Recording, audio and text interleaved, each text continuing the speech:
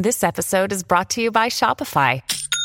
Forget the frustration of picking commerce platforms when you switch your business to Shopify, the global commerce platform that supercharges your selling wherever you sell. With Shopify, you'll harness the same intuitive features, trusted apps, and powerful analytics used by the world's leading brands. Sign up today for your $1 per month trial period at shopify.com/tech, all lowercase. That's shopify.com/tech. The top 5 at 5. We're more pissed off today than we were when we woke up this morning. A gang-related shooting outside the Long Island home of Congressman Lee Zeldin, the Republican candidate for governor of New York. With weeks to go before the midterms, President Biden is pleading with Americans for patience despite record inflation.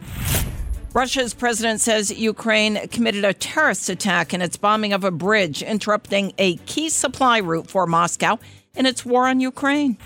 Pick heiress Anna Sorokin on home detention, facing deportation to Germany, is waging a battle to stay right here in New York City. As many as 1 million Facebook users may have had personal data stolen. New York Congressman and Republican candidate for governor of New York, Lee Zeldin, says his family was unharmed following a shooting outside of his Long Island home Sunday, some 30 feet away from where his twin daughters were inside doing homework. The twins both heard gunshots and ended up barricading themselves inside of an upstairs bathroom and called 911. Zeldin said in a statement that he does not know the identities of the two people who were found under his porch and in the bushes in front of his Shirley home. Zeldin and his wife were returning home from a Columbus Day parade in the Bronx when the shooting, believed to be gang-related, occurred. I mean, at what point are we supposed to talk about the crime on our own streets? I'm standing in front of crime scene tape in front of my own house. You can't get me more outraged than right now.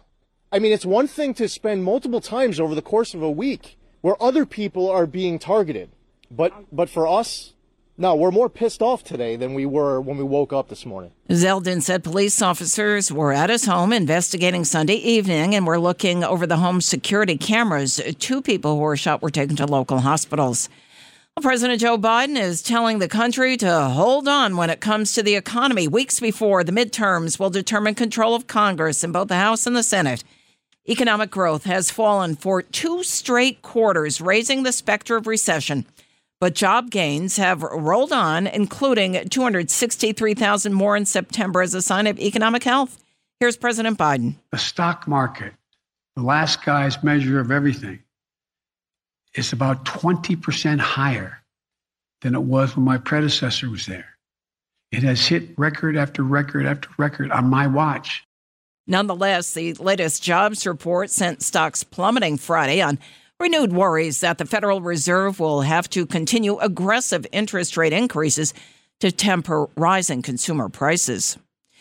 Russia's President Vladimir Putin on Sunday called the attack that damaged the huge bridge connecting Russia to its sham annexation area of Crimea a terrorist act, masterminded by Ukrainian special services. In retaliation, Russia sent a missile into Kiev, Ukraine's capital. A truck bomb severely damaged a vital supply route for Russian forces due to damage from that bridge. Here's Putin.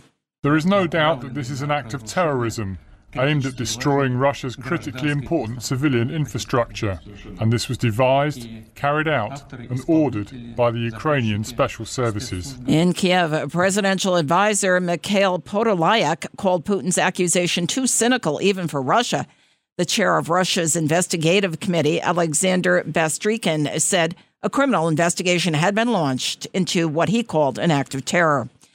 Well, convicted swindler Anna Sorokin spoke to the New York Times about how important it is to her to remain in New York despite risk of deportation to Germany, where she is a native citizen. Sorokin's case became the basis for the series Inventing Anna on Netflix. She was released Friday from U.S. immigration custody to house arrest. Last week, an immigration judge cleared the way for Sorokin, who's now 31 years old, to be released to home confinement while the deportation fight plays out. She's wearing an ankle monitor after posting a $10,000 bond. She spoke to NBC News back in June. It's just my immigration case has been dragging on for such a long time. So I would not want to just throw away all this time that I've been working towards getting it fixed and just say, oh no, I'd rather go be on my friend's boat in south of France. She served 3 years in prison for conning $275,000 from banks, hotels, and rich New Yorkers to finance her luxurious lifestyle. Well, Facebook's owner, Meta, warned that as many as 1 million users may have had their login information stolen. Meta's researchers have discovered more than 400 malicious Android and Apple apps that are designed to steal personal Facebook logins. The company said it's reaching out to users who may be at risk. It's not the first time Facebook has had a data breach. Back in 2018, Meta CEO Mark Zuckerberg was the subject of a high-profile Senate hearing after it was revealed that the consulting firm Cambridge Analytica had harvested the data of over 50 million Facebook users. Here's Zuckerberg. We didn't take a broad enough view of our responsibility, and that was a big mistake. And it was my mistake, and I'm sorry. The malicious apps are disguised as things like games, photo editors, and lifestyle services. It's the WABC Early News on 77 WABC.